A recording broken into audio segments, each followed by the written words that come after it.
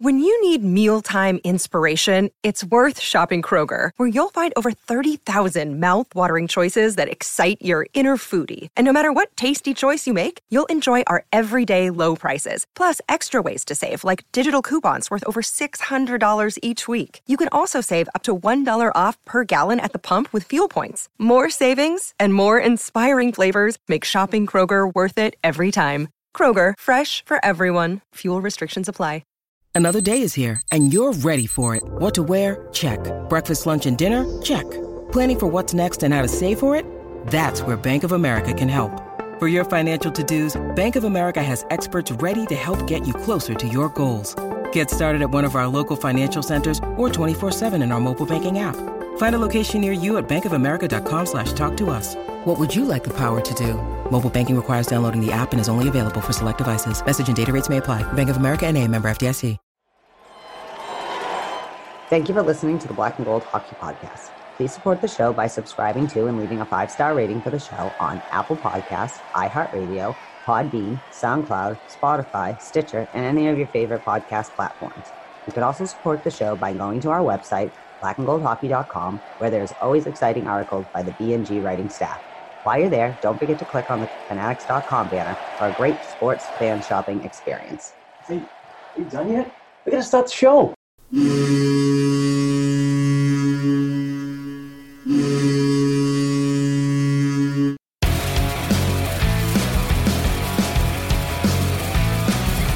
Adeor behind the net to Sanderson. Adeor scores from the Boston Bruins. 30 seconds left in the period. The Bruins are shorthanded. Ray Bourque. Ray Bourque from the face-off circle to the right of Reggie Whitman. Fired it down and Whitmore blew it. Did he ever? Marchand to Bergeron on the drive, save, rebound, he's loose. Sagan kicks him loose. Bergeron scores! Patrice Bergeron with the point of the dagger in their throats. They rip it out of Toronto's hands and kill the beast. The Boston Bruins have won it after being 3 down in the third.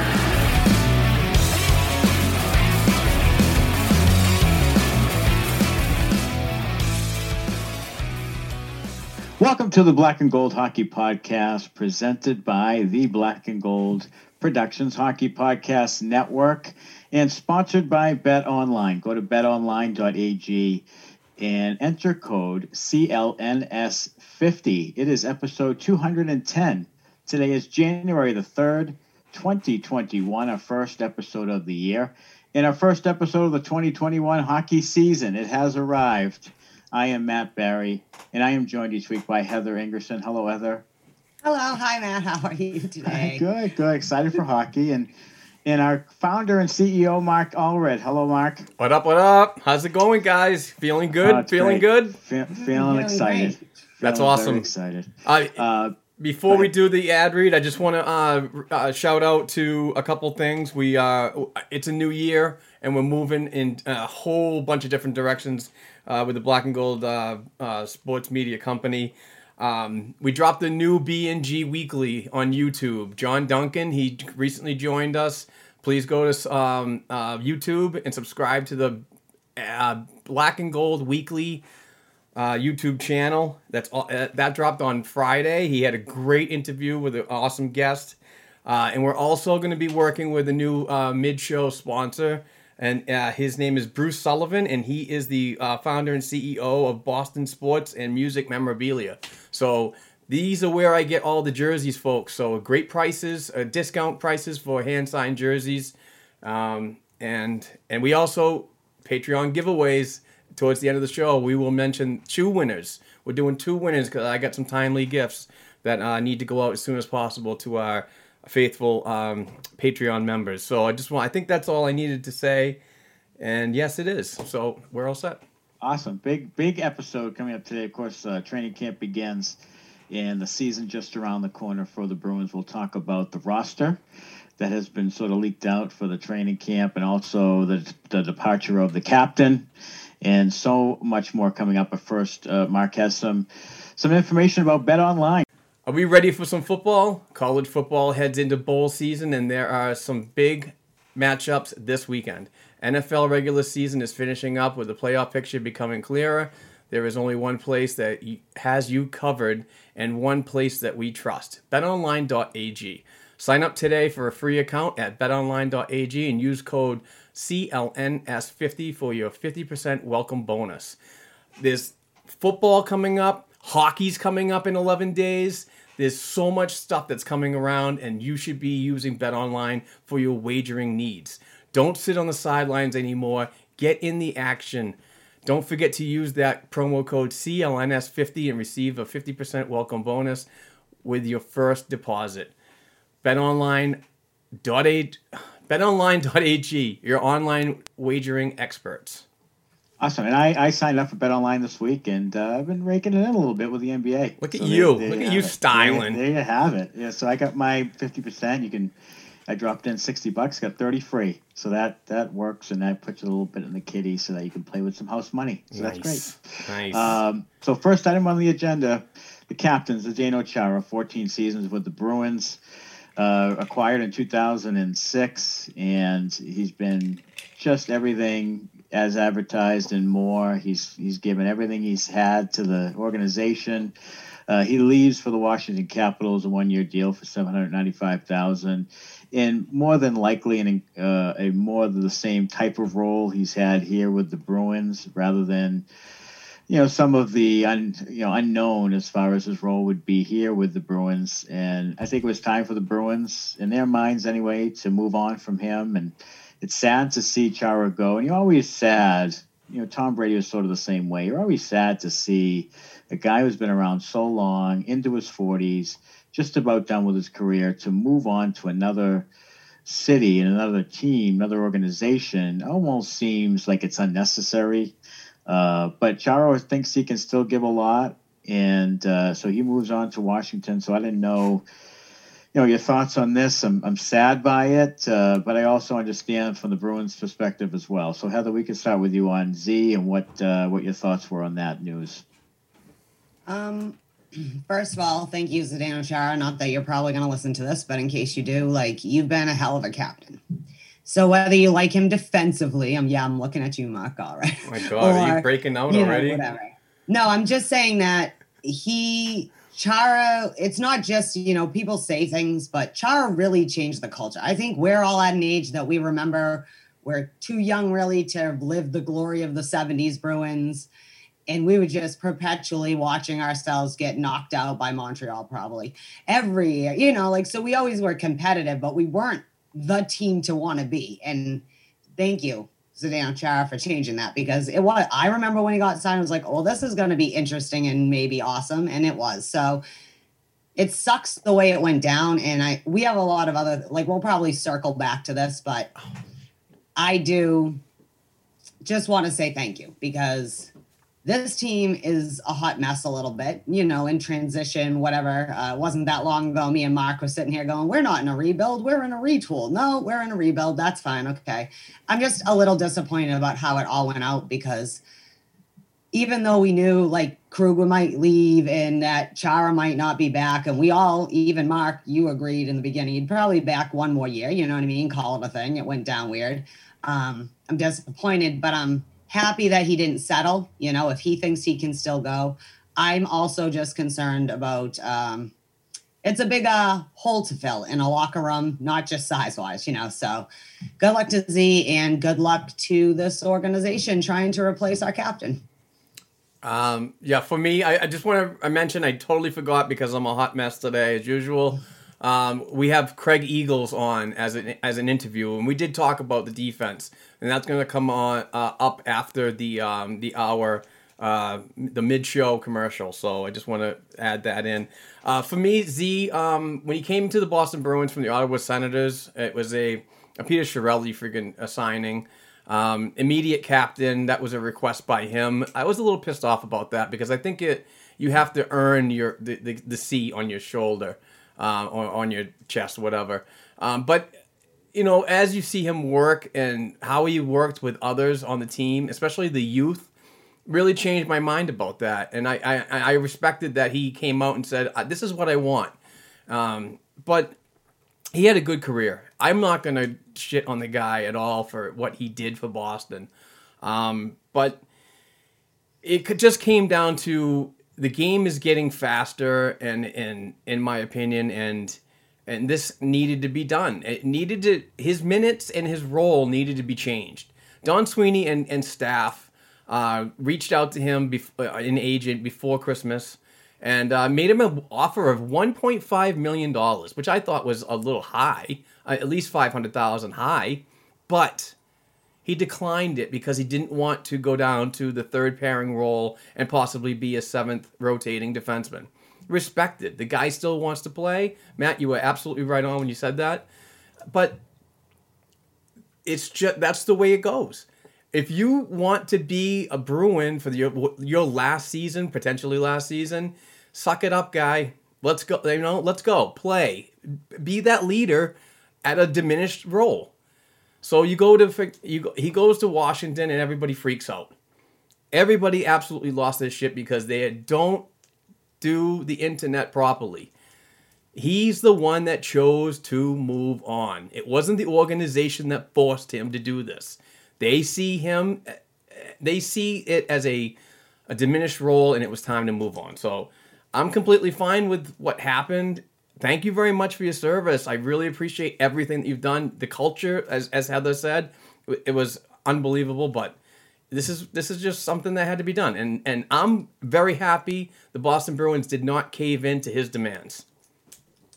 Yeah, and I agree. And I really love Chara. I love everything he represents. I love what he's done for the organization. He legitimized the organization when they got him.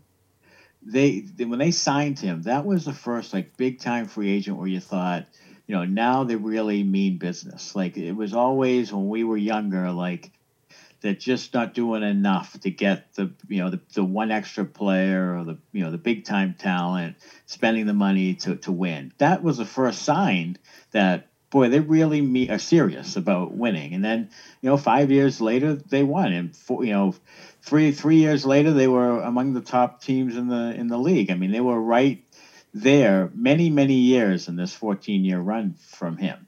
And I agree that when you dump the puck in now, he can't go back and get it. The one thing that irritated me most about him recently was hanging on to the puck until the last minute and then trying to make the perfect pass to the guy or whatever, and then getting into no man's land and having to inevitably turn it over or flip it to no man's land, or that he just didn't move it quickly enough, move himself or the puck quickly enough for my taste. Now, what is ironic is that the one thing that I am uneasy about is that they really don't seem to have much of. They don't have it's not like they have 6 quality defensemen, veteran defensemen, and there's just no room for him. They have unknowns and young players, so I think they would have brought him back. And like you said, Mark, I think if your pride gets in the way, his pride gets in the way, and he just can't take the role. But I think, based on the roster now, he probably would have been in the second pair or maybe even the first pair by a month in, because some young kid's not going to cut it, not going to produce, or someone's going to get hurt, or Grzelcyk's going to get hurt. And then who do you put there? So he probably would have crept up the line anyway, but he just didn't want to take it from the beginning, which is fine. I mean, that's his right. I mean, he's earned that right. He's a Hall of Famer. I mean, that's fine. But I just don't know. I guess pride and ego is a big factor. I just don't know if I'm in that situation. I'd rather just retire as a Bruin, take my farewell tour, and go to the Hall of Fame, put my number in the rafters, and so be it. Why is it really worth it to go to Washington for a season? And it's not like Washington's on the downside. It's not like he's going to Colorado and trying to get or Vegas and trying to get a cup before he's out. I mean, Washington is not, in my opinion, is not a cup contender. I mean, they're in the second tier right now. So I see it both ways. I also scratch my head when it comes to athletes who do this. I love Chara, and I really have a hard time saying bad things about him. but his pride and ego has gotten in the way of really having self-awareness and understanding where he is right now in his career. So Yeah. Sorry, I was going to say, this just goes back now that you brought up ego. And this is just something I keep, because as I said, I spent the last few days how to have a discussion without having a fight because, you know, no one wants to fight here. We're here to talk and, you know, could be a little snippy sometimes, but I don't think it's Zdeno Chara's ego that's getting in the way at this point. We're going to talk about Neely and Sweeney and how, yes, I totally agree the fan base melted down on them for like ridiculous this week for not necessarily, but as it goes, I want to play two truths and a lie for a minute. A tale of two pressers. Let's sign Kevin Miller, and then before you say anything, see Torrey Krug giving a press conference as a St. Louis Blue. Those two press conferences didn't quite match up on how they said. And let's be honest, internet or no internet, none of us are in the room. The only people who know are the people in the room, the agents, the whoever. And yes, there has been some people who said. So let's play two truths and a lie.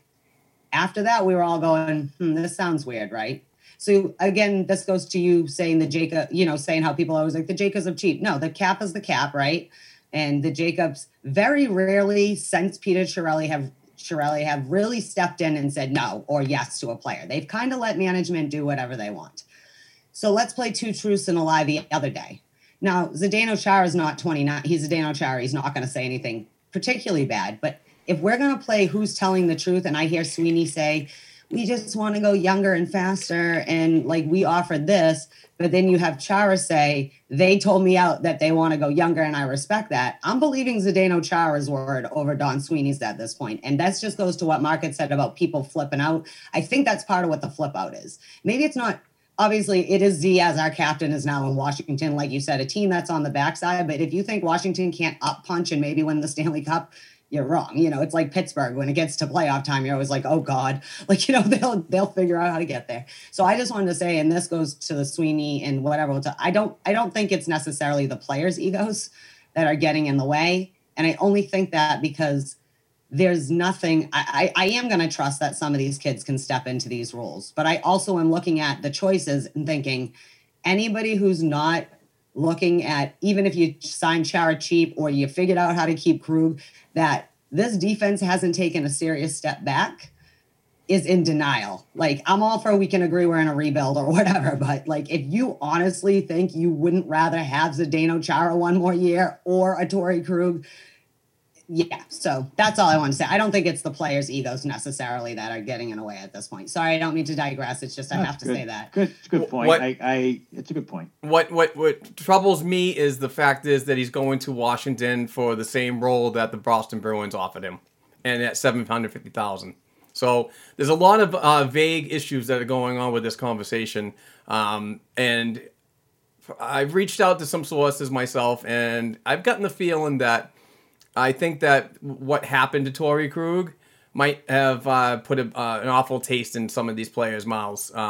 So that could be that I just want to move on. I'm tired of this crap that's going on. So it is what it is. But anybody out there that's thinking that he's going to be a top pairing defenseman in Washington, sorry.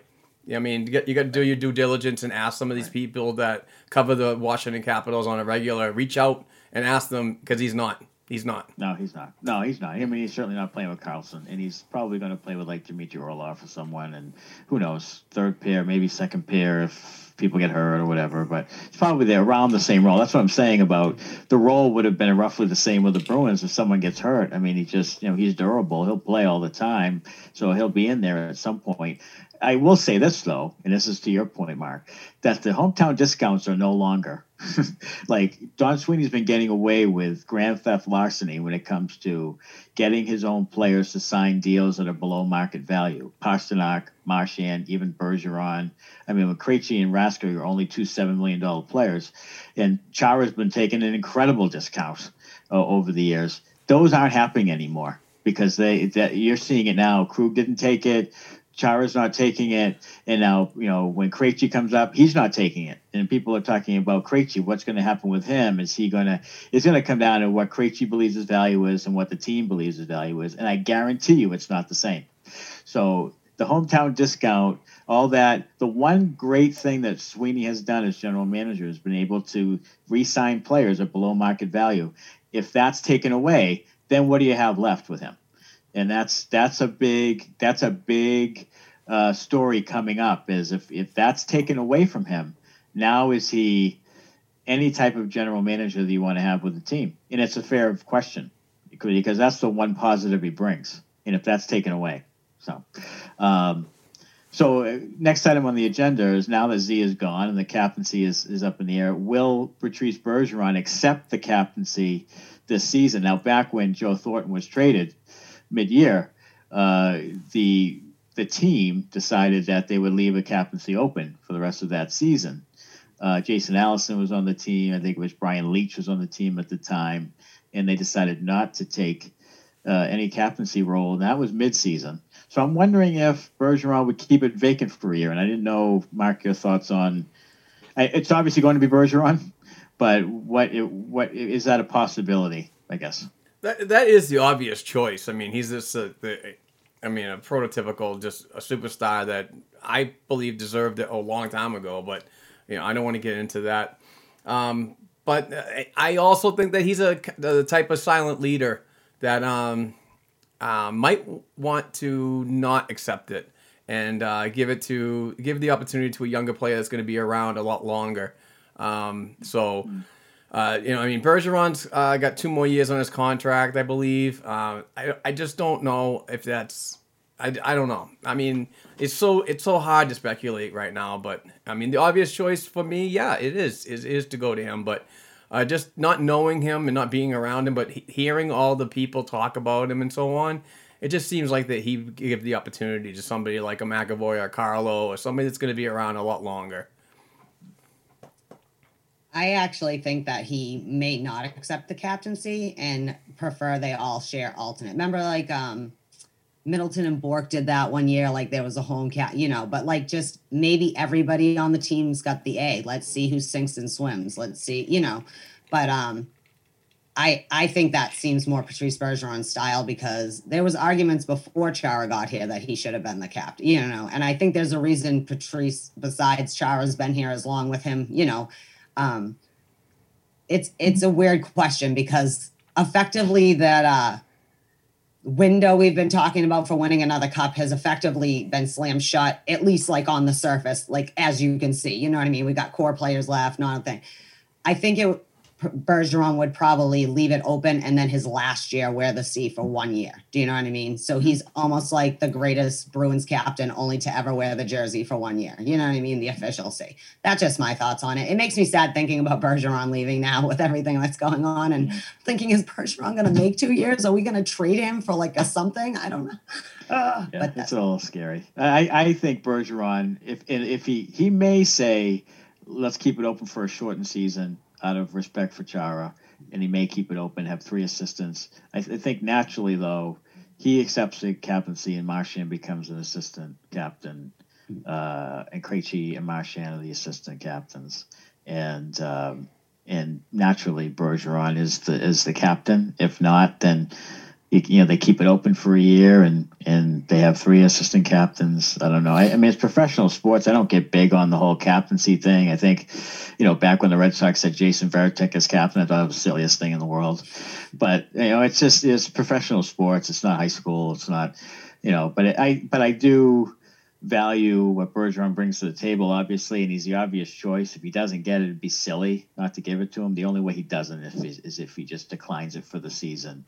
Or, like you say, gives another person an opportunity and comes out publicly and says, this person deserves it more than me or something. But I would imagine Bergeron will be the captain. It may not be this year, though. It may leave it vacant. So we'll see.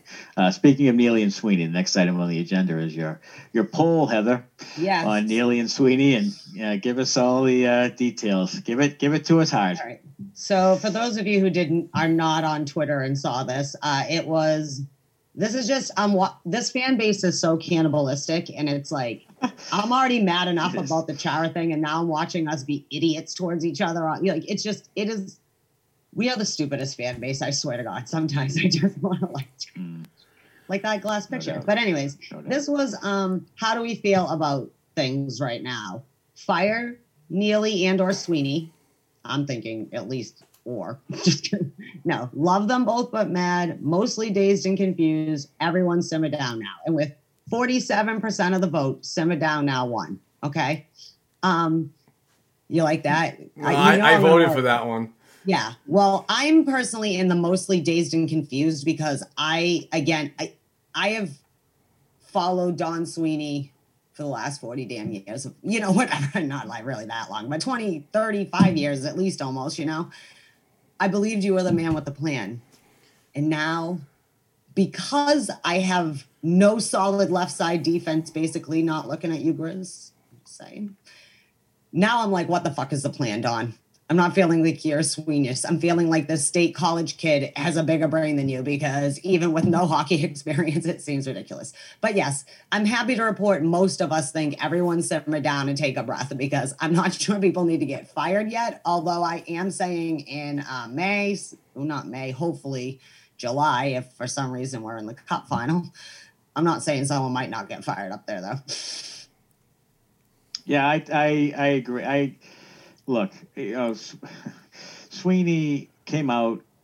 The worst thing he did is to come out at the beginning of the offseason and say, we have to make some hard looks at our roster and make some changes, and then sign one guy essentially, or two guys if you include Greg friggin' McKegg, and then let two core guys walk. So what changes did you make? And again, Bruins fans are still looking at they're looking now at Pierre-Luc Dubois. They're just dying for something to happen. Like they think there's no way nothing can happen because Sweeney told us. So every guy who comes up in free agency, Ben Hutton in trade talk or free agency, and Mike Hoffman, and every single guy who's come in has been linked to the Bruins somehow. And I'm not sure if it's the organization or the fan base who links them because they just want something to happen. And I think that Sweeney is caught in what he said he wouldn't get himself into is that tug of war between are we contenders or are we moving on? And when you get caught in between, you stunt your growth forward. You hang on to what you think you may have with this core and you have a toe in the water, but you really don't commit. So now you're the worst thing in the world, which is above average. That's the worst thing because you get terrible draft position and you lose in the second round or first round every year. Like that's the worst place to be. So you either rebuild and really make some serious changes, make a big trade, big signing, and really change the core of your group, or you don't, and you risk. If this was the case, if they still believed in the core, they would have signed Krug and Chara and squeezed every bit of life out of this, but they didn't. So they're in between. They're saying, well, we're going to move on from Chara and Krug, because we really don't want to commit to them long term. But then we'll sign Kevin Miller 2 minutes into free agency and celebrate it like it's friggin', Ray Bourque coming back to Boston. Like it doesn't make any sense. There's some contradictions there. Don Sweeney, the only thing he can hang his hat on right now is below market value for his re-signings of his own players. That's really all he has. And the Charlie Coyle Marcus Johansson trades, which he didn't re-sign Johansson for, so I give him half credit for that. So Charlie Coyle and below market value for re-signing his players. So that's really because his drafts have stunk. So I don't know. I don't know, Mark. You tell me what you believe in this, but I'm getting to the point now where I thought I was sort of an apologist for Sweeney and Neely and thinking, boy, they've got a cup contender. Like, what do people want? But now I'm getting nervous that they can't turn the page and reload without crashing and burning first. I'm totally on board with this is all ownership. This is ownership sending a message down to the worker bees, and that's pretty much it. I don't really want to speculate much on it, but that's what that's what you can see in the underlying. Right. It's just they come out and say that they're doing one thing. Neely says another thing, and then they don't do anything. So I think that both of them get a slap on the hand after their season-ending conferences. So I think they lack. So what they're saying is no long-term commitments. We'll give Craig Smith a longer term commitment, but it said 3.1 a year. Like it was a really good value. Like that's not going to hinder you. But they're not going Ekman Larson and Pietrangelo and guys with big. Now I'm worried about Charlie McAvoy. What happens there? I mean, that's dangerous. That's scary. Because if I'm Charlie, I'm like putting my foot in the sand and saying $8 million, baby. Start right there. 4 or 5 years. Start there.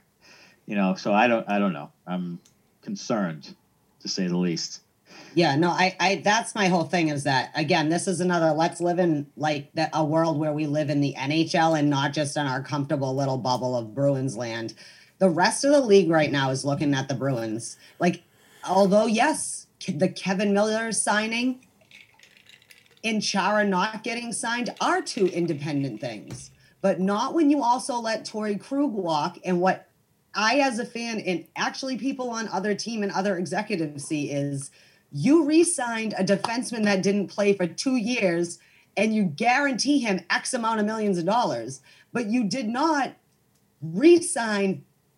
Chara at his worst has been more serviceable, slow and old, or whatever you want to argue, than a Kevin Miller has. And I would say generally as a career, and nothing against Kevin Miller, even though everyone knows how I feel about him. But that is why people are baffled. There are other teams right now looking at us that are baffled about these moves. Craig Smith, solid signing, yes. But with your blah, blah, blah over here and letting everybody walk here and there or whatever, now you just we don't have Joakim Nordstrom or Zdeno Chara, two of our best penalty killers. Thank you. You've let our special teams go to whatever. And okay, so on the power play, I am confident that Grzelcyk and McAvoy and them will help. You know what I mean? We should be all right on that end, as long as when Marchand's healthy and Pasta's healthy, everything's going to be all right on that end. But our PK was better than our power play last year, and I don't want to go back to, Zdeno Chara, even in his limited minutes, was still 21 minutes a game. It's not like he was playing so diminished. He's hanging on like he's going to be up John Michael Lyles or whatever, sat on the 9th floor for 3 seasons on a contract. I think this is Don Sweeney and Cam Neely aren't helping themselves, and it could be pressure from the top or whatever, but I think it's not creating a good environment. Maybe we can't sign big name free agents because we don't have shiny enough toys to bait them. That's why we always have to give up a first or second round, because maybe the rest of the world is not as confident. And sometimes you move a player, they pop off, that's fine. Right. But now we don't have the reason people came here and took the $2 million contracts. We don't have Zdeno Chara's. We don't have that. Everyone knows Bergeron's probably going to retire in 2 years because his body has been through hell and he's only 35 or whatever. These kind of things. Is Pasta going to be enough to hold that environment together? Because, again, him and McAvoy, these are boys that deserve their 10 mil once they've earned, before their careers are over. And that is concerning. Like I said, I'm not trying to push the panic button, Mark, but I'm getting a little panicky about what the vision is, what the vision board is looking like. Right. Yeah. Yeah. What does it say when to Brad Marchand and to David Pastrnak, who took lesser money, and Brandon Carlo took a bridge deal with lesser money, and Charlie McAvoy did the same thing? What does it say to them when you don't give the money to Torrey Krug, their buddy, and Zdeno Chara, their his Charlie McAvoy's mentor? What does it say to them when you don't give Chara one more year, or you play hardball with him and you play hardball with Krug and you let them go? What does it say to them who just took lesser money because you told that you bought them in with we're going to do everything we can to be a contender. If you take less money, we can give money to somebody else. That's not the case. So now when Charlie comes back to the table and Brandon Carlo comes back to the table and, David Krejci comes to the table, what happens then? And you don't have a real backup plan. You better hope Jack Studnicka is a stud. You better hope that, I don't know, John Beecher is, what you have in the pipeline to, you drafted 3 guys who aren't going to play for 4 years. So what are you doing? So I agree. It doesn't mesh all together, and it's scary to think that you had people take lesser money and then saw their teammates leave because you didn't pay them. So that's a slippery slope. That's dangerous. And you mentioned defense, Heather. And the next item on the agenda is, how does the defense move forward? What's the what's it look like? I'm going to give you my 3 pair right now that's going to happen. That is my prediction. It's going to be Grzelcyk McAvoy. It's going to be John Moore, Brandon Carlo. And it's going to be Jeremy Lauzon, Connor Clifton, with the 7th guy being Kevin Miller. And if that doesn't make you horny, I can't help you. So there you go. There's your 3 pair, and that's weak sauce. Yeah. So I don't know what your thoughts on it. There are a few things that make me less horny thinking about that game. Right. Yeah. Well, that's good, I guess. Yeah, I definitely put the Cialis away on that one, big guy. Yeah. You don't need it. I can't. I don't know whether to laugh or cry or throw up because it's not good. Yeah. I agree with you on the Lauzon and the Clifton thing. Okay. I think Kevin Miller will be injured game 2, so I'm not worried about him. I heard someone call him Trisket knees, which is so wrong, but such a good explanation. Yeah. Again, I'm not making fun. Like, this dude has been through hell and back. He is a warrior, and I will always give him that credit. I just don't want you on my defense.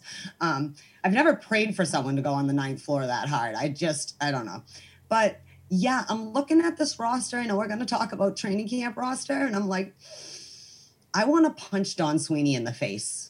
We are one of the best, even with our little defensemen and whatever, we're still one of the best defenses in the league. And now we're maybe, and I'm glad it's only 56 games, but guarantee you at the trade deadline, we're not going out to get a defenseman if none of these dudes work out to be like not John Moore. Because honestly, at least John Moore, like whatever, like at least you can get him his 40 games and we'll move forward to the the Seattle draft. I don't know, guy. I'm a little worried. But if McAvoy and Grzelcyk are not the top pair, I am going to lose my shit. I'm just like they are all day long, your stud first line. Start working them that way because Grizz isn't getting younger, right? And McAvoy now needs to, we're going to see what happens, And like you said, hopefully he doesn't get priced out and he still wants to be here and be our next big D-man. That's my thoughts, Mark. I can't talk about this defense.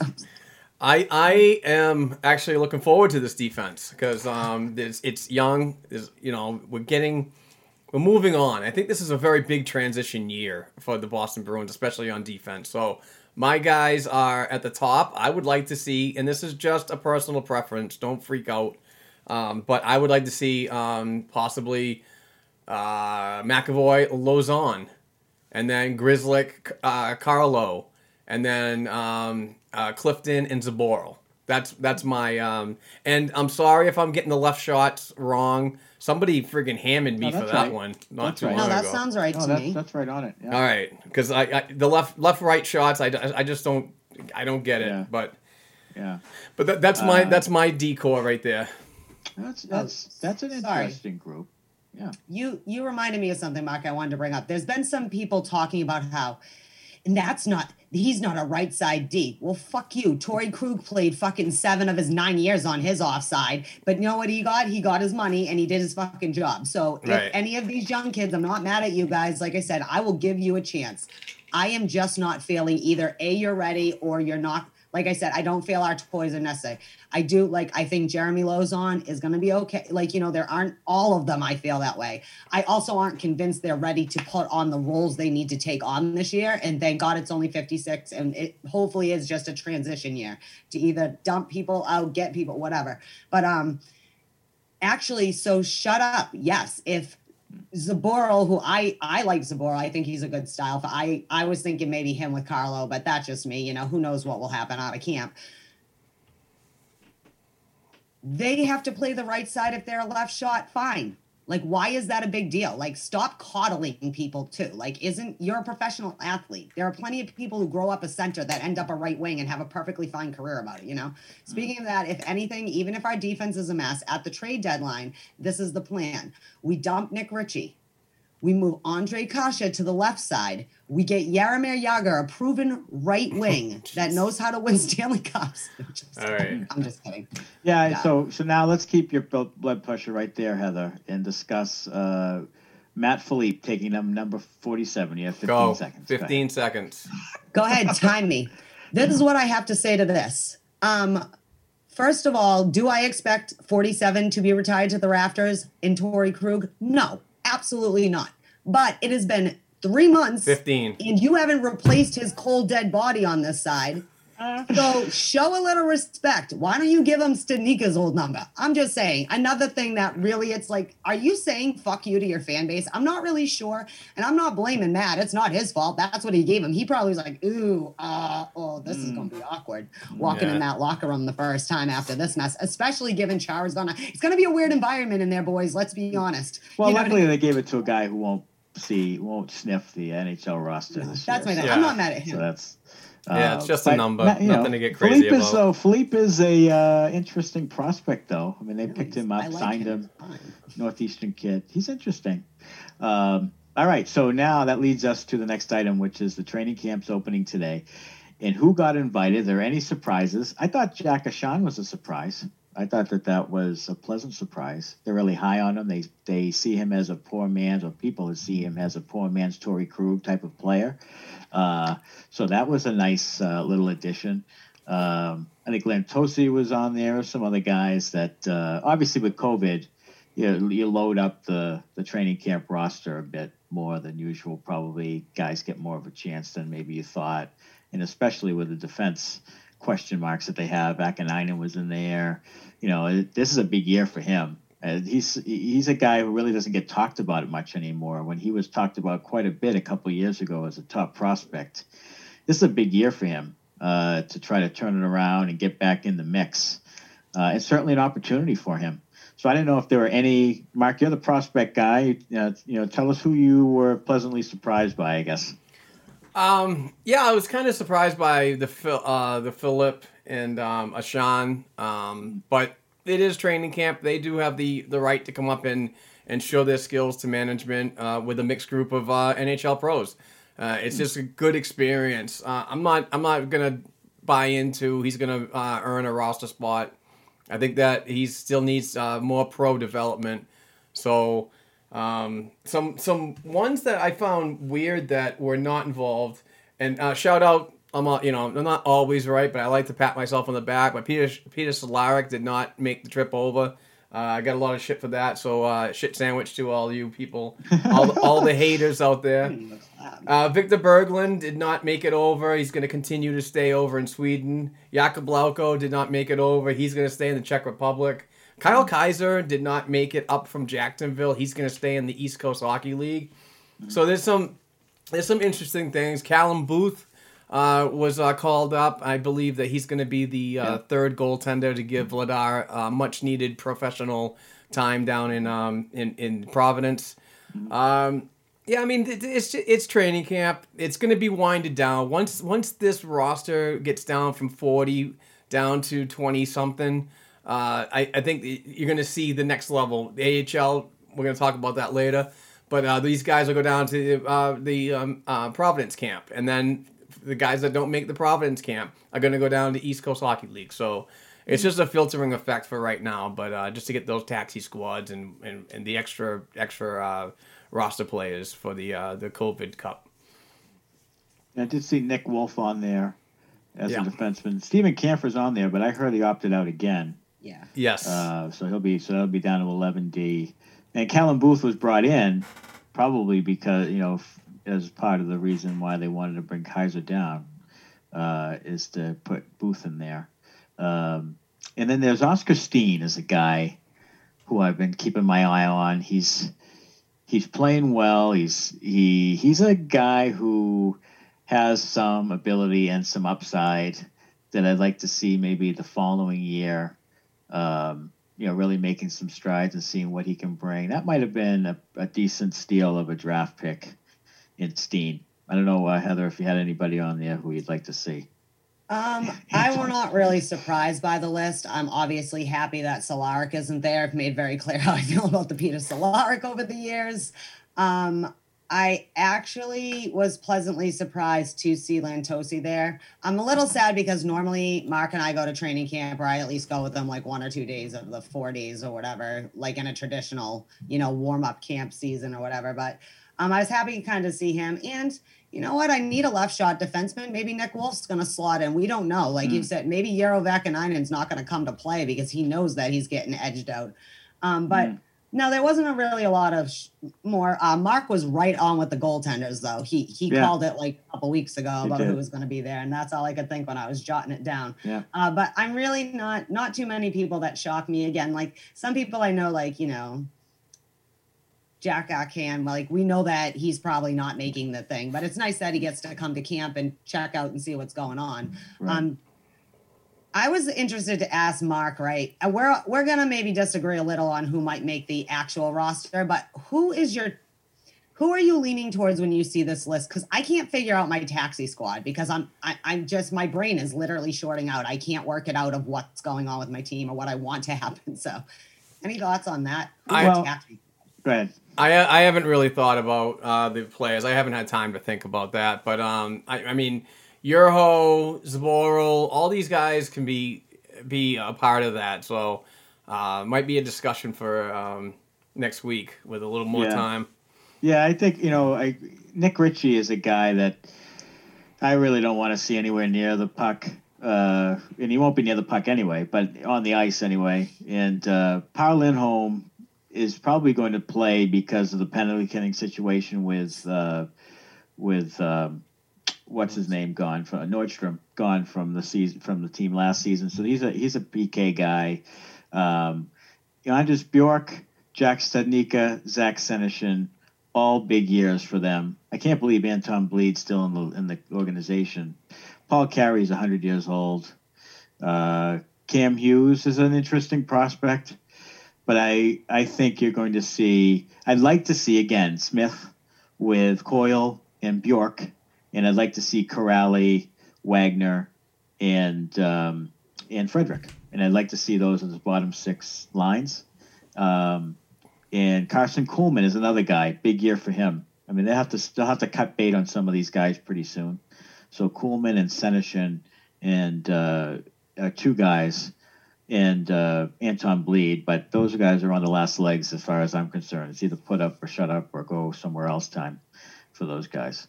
So as far as making the cut, we'll talk about it more next week and see what we have. But I think you're going to see, as far as the forwards are concerned, the usual suspects in there. And then, of course, I don't know what happens with Greg McKegg, but he's going to be a guy to bring in, healthy scratch, bring him in, rough guys up, play down in the AHL if there is one, that type of thing.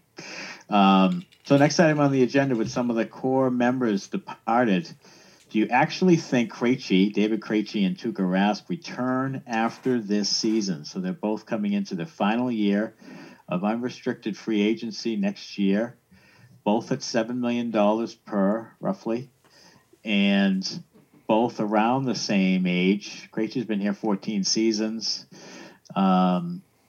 I said what I said earlier about Krejci. I think the value isn't going to mesh in the beginning from the Bruins' perspective and Krejci's perspective.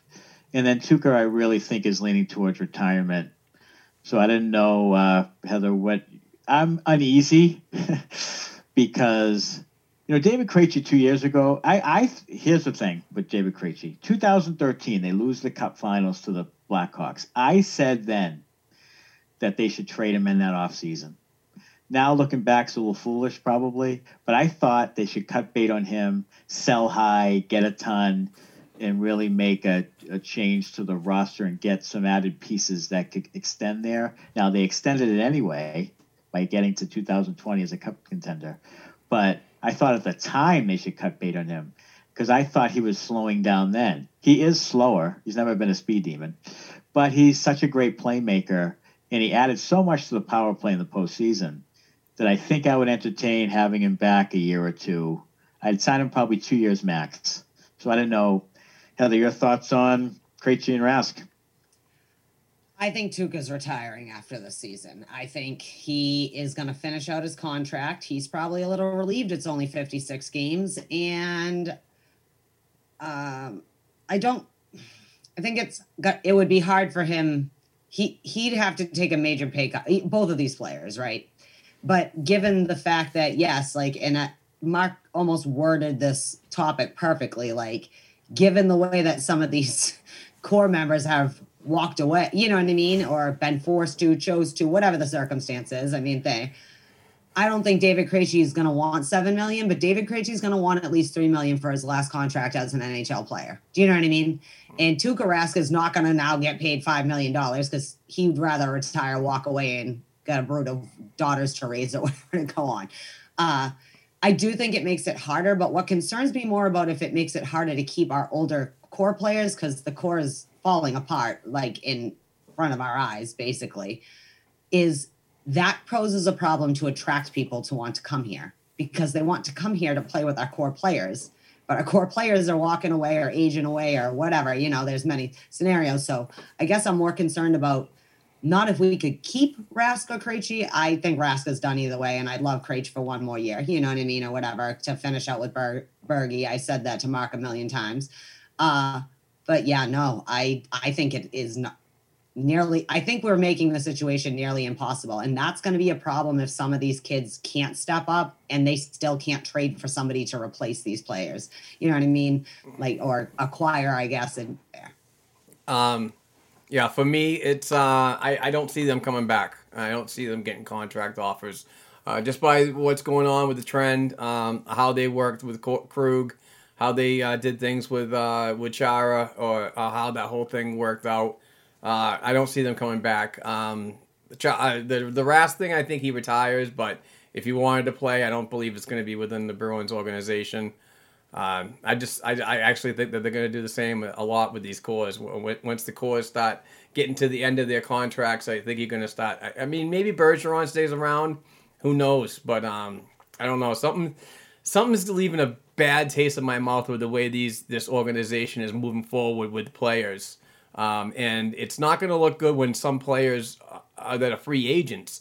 When you have $44 million in cap space next season, and you want to address, let's say, the right wing, which has been an anomaly for friggin' years now, probably the bad word to use, but anyway, what's going to attract them to come here? They're like, okay, I'm going to come here for a 1-year deal, negotiate, but I'm going to get talked down on money on my next deal. It doesn't, I don't know. I don't get the attraction of Don Sweeney and the discounts and everything like that. So I don't see these two players moving forward. And I think that they're going to start to incorporate more of the youth. I think Jack Studnicka is going to take a significant increase in his role once Krejci's gone. You're going to see the upshift. You're going to see the Coyle go to the second line center. You're going to see somebody like Studnicka take on the third line center and so on. So that's just my opinion. I agree. I think that more than likely the odds are in the favor of Krejci and Rask both being gone. I think they may entertain. It depends, again, like you said, on Studnicka and some of the young guys, how they do this year. If they get bounced in the first round, or if they don't make the playoffs for some reason, which could happen. I mean, you get a couple injuries, you have a young defense, you have a goalie who's half in, half out. May happen. So if that happens, then that could change what you do in a heartbeat. But I think that more than likely they may offer Krejci like 1 year at 4 or 5 or something to keep him. I don't think he'd take it. I think he probably would get an offer of something else from some other team looking to make one good run at it. There's still some playmaking life in there, power play. He can still play second line center for someone with some good talent on either side. So, he may go out west or somewhere. It's possible, but I think leaning toward not seeing either one of them back after next season. So, and I think Halak may be, because they may have to have a veteran guy in there. So you may see him extend Halak for a deal similar to the one he has now. To go 1 more year, because you'll need some insurance there. You'll probably have to go out and get a veteran guy to be a number 1 goaltender. And they have the cap space to do it. It'd be interesting to see who it is. Skip the next one. Next time, was that? Skip the next one. We've already covered that. Right. So why do we have to live now through Pierre-Luc Dubois rumors? So the Columbus Blue Jackets re-signed Pierre-Luc Dubois, who was a young number 1 center, very talented, disgruntled, wants to move on from Tortorella. There's a friction there.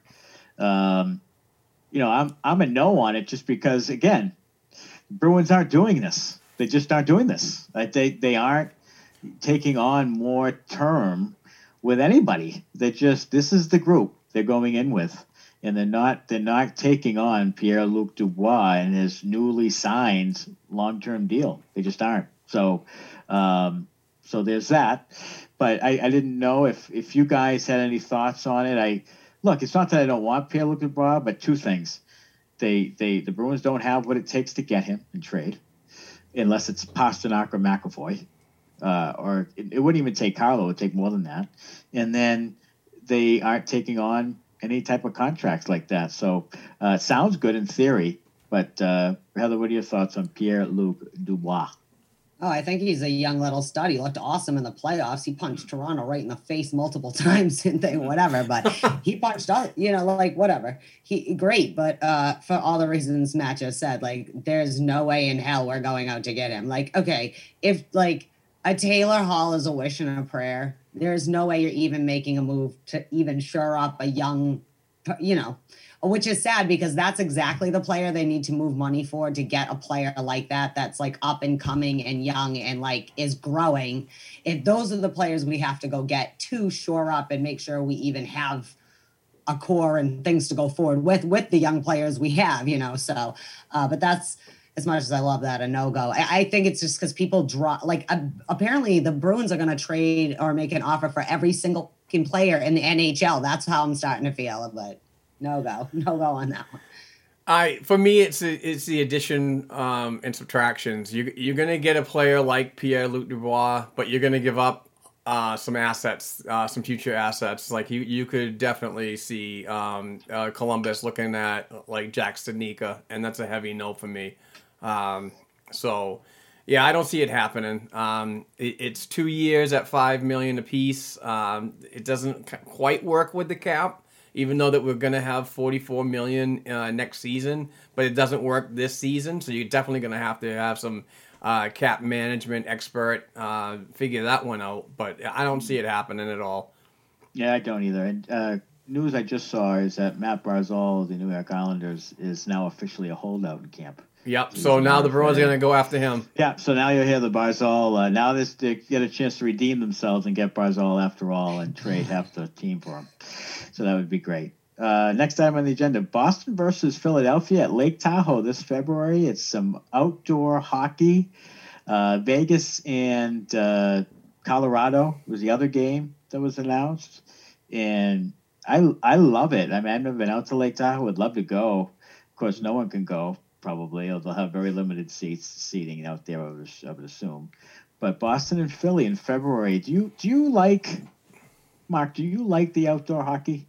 I do. I enjoy it. It's good for the league, regardless if there's going to be fans in the stands or not. It's going to be a huge draw for TV exposure, and that's it. What it's all about is it is about the fans. I get it, but it's also a business, so you have to look at avenues of revenue. So. This is really good. I'm excited, and I don't believe it's going to be on the lake.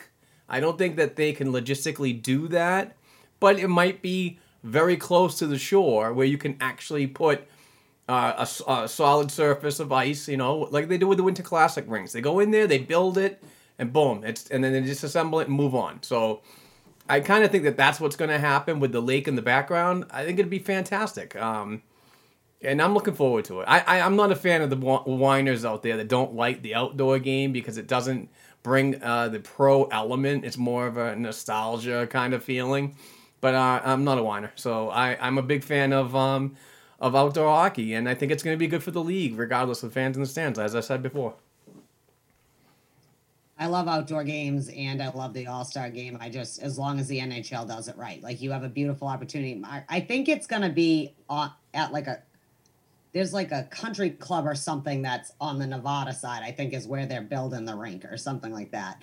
But I'm sure obviously they're going to have the shots of Lake Tahoe in the back. They have to figure out how to make that happen, or else what's the point of picking this beautiful location? You know what I mean? But they just have to do it right. And every now and then you have to have the nostalgia. Let's be honest. It's not like hockey fan rinks grow except for by breeding and conversion. So let's convert some people into the great feels that all the old school fans have.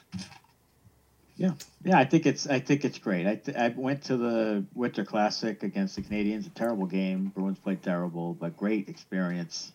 And I think out in Lake Tahoe, it's beautiful. I think the NHL needs anything positive, and you have the opportunity to play outdoors, unlike basketball or, you have the opportunity to play outdoors. You might as well do it. I know it's a big cost, so that's for the league. But as you said, Mark, the exposure and TV and business is good, and the NHL has done right by. Some people say they overdo the winter thing, but you know what? It's a good thing. You might as well do it as much as you can. Absolutely. Next item on the agenda: the American Hockey League is a go. They made a statement on December 30th that they have agreed to a February 5th start.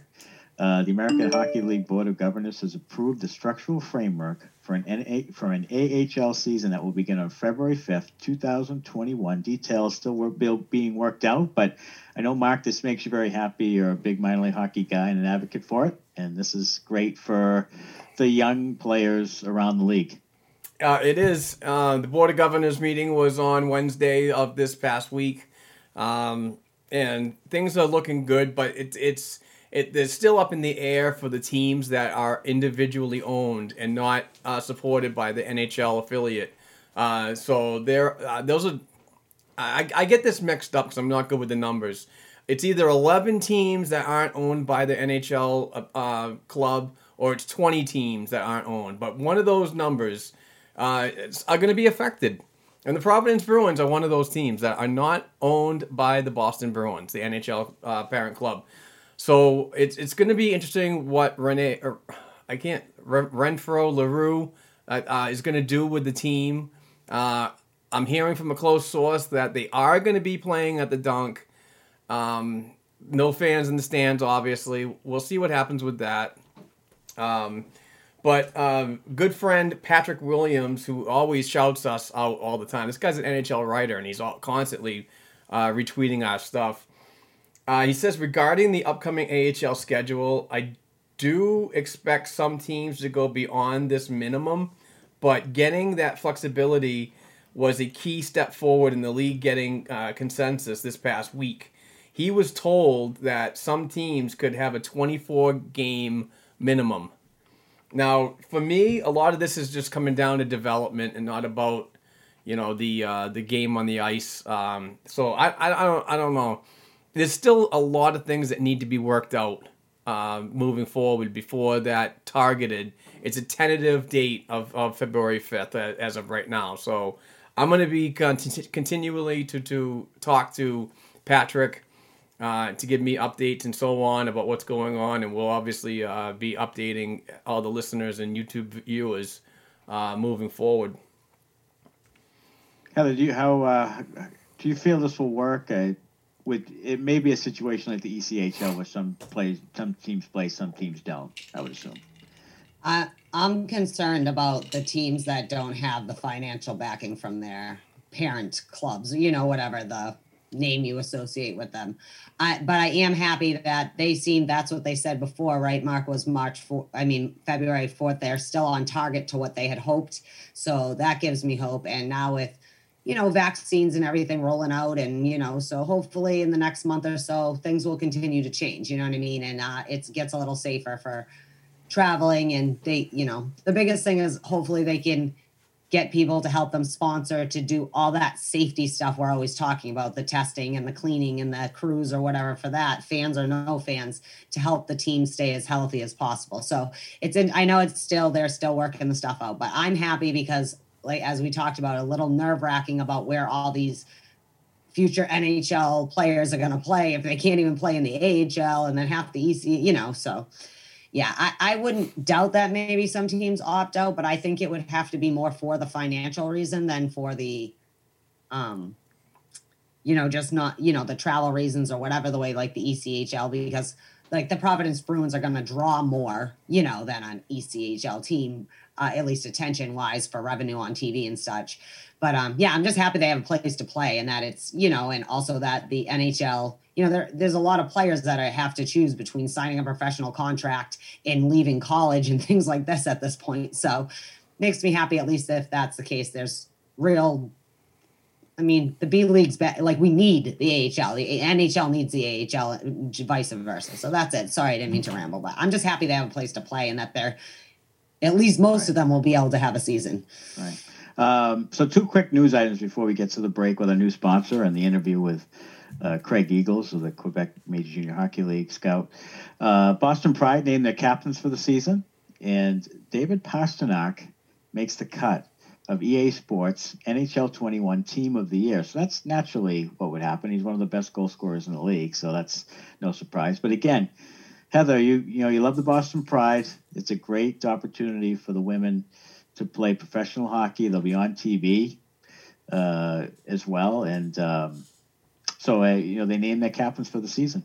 Yeah, it is on no shock. Jill Dempsey is the captain of the team. Jillian Dempsey's, thing. Kaylee Franklin and McKenna Brand are going to serve as alternates. The Pride are doing an awesome thing right now. You can actually buy a fan cutout, and so you'll be on TV during the games or whatever. The fans in the stands kind of cut out, and they're signing them. You know what I mean? So you're supporting them, and you can have an awesome keepsake over it, and that goes till the 15th. So if you're feeling froggy, feel free to help support the girls. NWHL, I believe the 23rd is their first game, but they should be heading to Lake Placid very soon. That's going to be awesome. And generate some TV. So the boys better bring it when they come back this season, because if they come out weak out the gate, the ladies are going to kill them in ratings. You better watch out.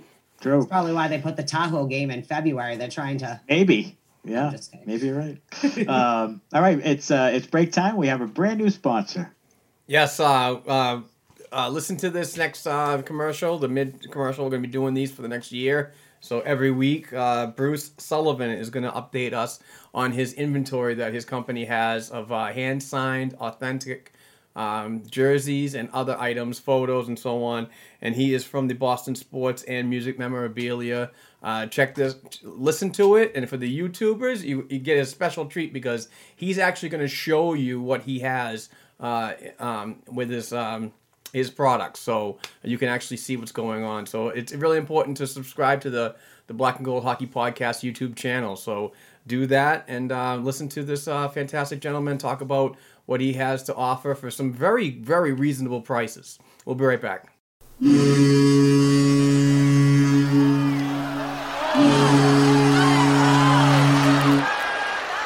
Happy New Year! This is Bruce Sullivan from Boston Sports and Music Memorabilia with our Black and Gold Memorabilia Moment of the Week.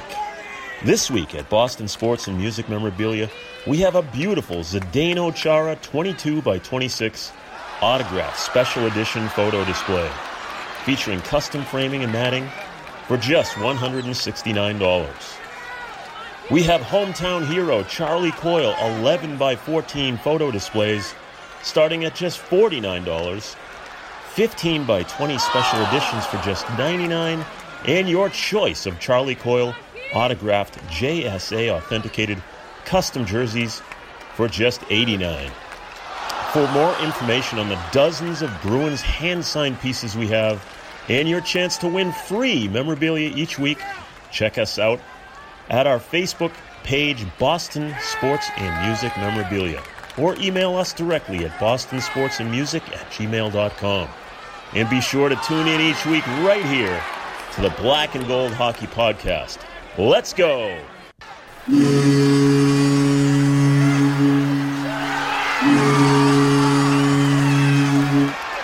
All right, Bruins fans, that was a fantastic first for our program and our first with our new relationship with Bruce Sullivan from Boston Sports and Music Memorabilia. He has a lot of great items. Please check them out.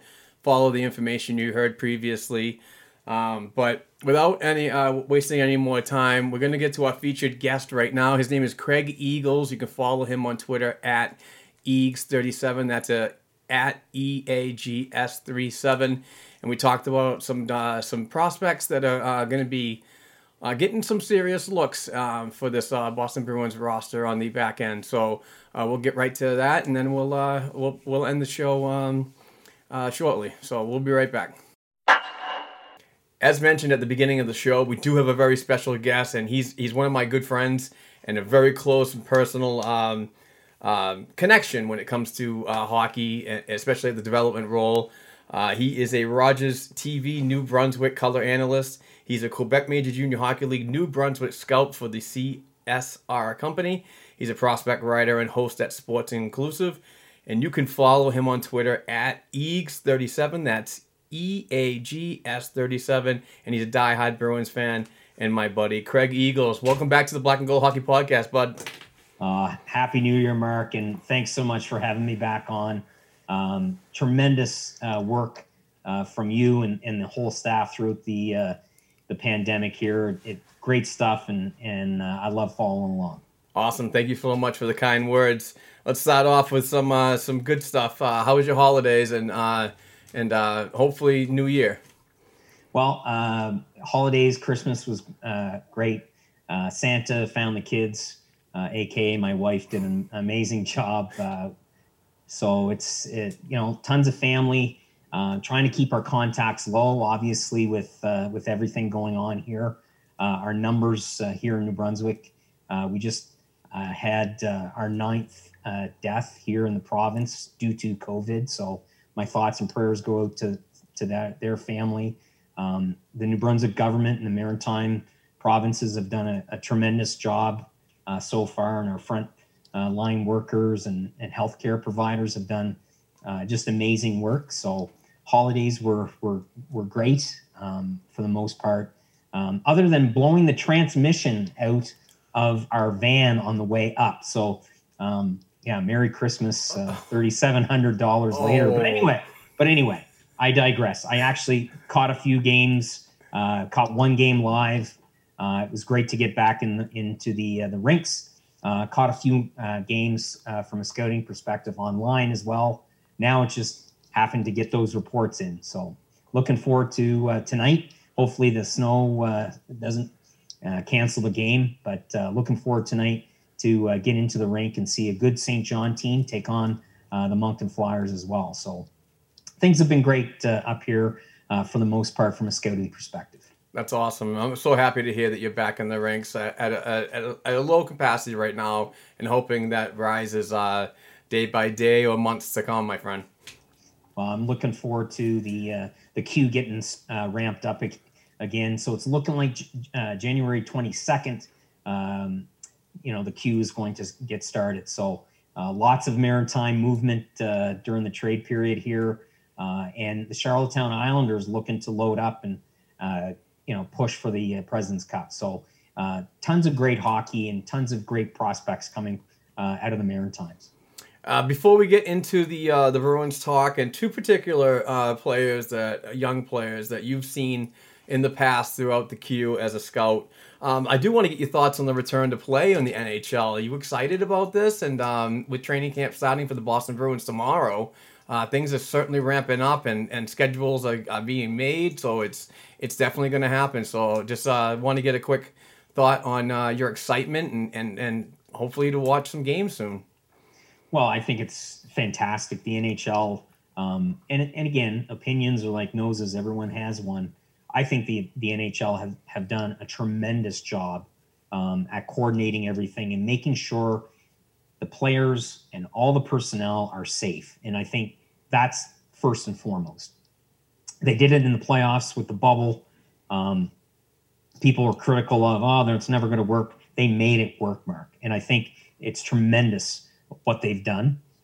Hopefully everyone and all the teams stay healthy and abide by all the regulations. I think it's really exciting that, Canada is going to have its own division. I think it's phenomenal that the Canadian government are making some, stretching the rules a little bit right now to ensure players and travel and that type of thing. So fingers crossed, just hopefully everyone stays safe. And I think from an NHL perspective, they've done a fantastic job. Plus, I think outdoor games will definitely kind of lend itself to more excitement building up. But obviously with the departure of Zdeno Chara, training camp is going to look different. Everything is going to look different from a Boston Bruins perspective. Absolutely. And we'll just get right into it. One of the reasons why I follow you, you're just a tremendous person in general. That's first and foremost. But the second thing is the best thing about you is I value your opinion because you're a guy that does the grind and wants to get in the ranks and actually see the action happen before you report it. You're not one of the stats guys that goes onto the many websites and just picks and pulls for content. You do the grind and get right involved. But you have seen two prospects that the Boston Bruins currently have right now. And you mentioned the departure of Zdeno Chara, and then earlier in free agency, Torrey Krug going to St. Louis. This creates a very big opportunity for two players that you've seen personally, and that's why I wanted to have you on today. The first one is Jeremy Lauzon. He did play for the Rouyn-Noranda Huskies and the Q. And I know that going through the Maritimes up there, you've gotten to see many games of his.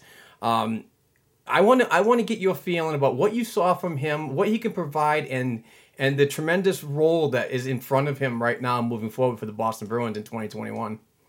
Well, I think, and thanks, Mark, for that. I really appreciate you saying those things, and it does mean a lot. The eye test is really, really important to me. So I really appreciate you saying that first and foremost. I think with adversity comes opportunity. And, right now, a lot of young Boston Bruin defensive prospects have that opportunity. And it's an opportunity that they have to take advantage of. I listened to Jacques Demers give a presentation one time about literacy. And, he's a very emotional guy. And obviously our thoughts are with him. He's had a lot of health issues. But he talked about what he told his players. When opportunity knocks, you go through. You go through the door. And right now, Jeremy Lauzon and Jakub Zboril have to really take advantage of this opportunity and walk through the door, so to speak. And I think they're going to take that, but it's going to take time. And it's all about being patient for them right now. You can't force the issue. And when you look at Lauzon, he was just kind of coming into his own when the season ended. I thought he was, pretty good during the playoffs and in the bubble. And I thought he did very, very well. And plus playing both sides, playing on the right side and his strong side. So I really think Lauzon is ready to take the next step, but you have to be patient. And it's hard to be patient when you're pushing for a Stanley Cup and when you have that window closing very, very rapidly if you're the Boston Bruins. Yeah, absolutely. I like what I saw from him too. The physicality is good. He's more of a shutdown type of defenseman or aspiring one, but he's also got good mobility. We've seen that in the play when he sees an opportunity to skate through the neutral zone and be a part of the forward movement with his teammates, especially at the offensive side of the game. But yeah, I've always liked Jeremy. He's been a really good interview, just a very smart, knowledgeable kid. And I really want him to do well. But I do understand what you're saying about the pressures and so on. This is going to be a real tough training camp. It's going to be very, compressed. It's going to be only about 2 weeks or maybe even less. And then no games, no preseason games at all. We're going to go right into the season. So that's going to pay a lot of factors into the playing style, chemistry you're going to get with possibly a new defensive pairing on the second or third line. So we'll see what happens with that. With Lauzon, Mark, it's this kid almost had his career ended with a very, very serious injury in junior.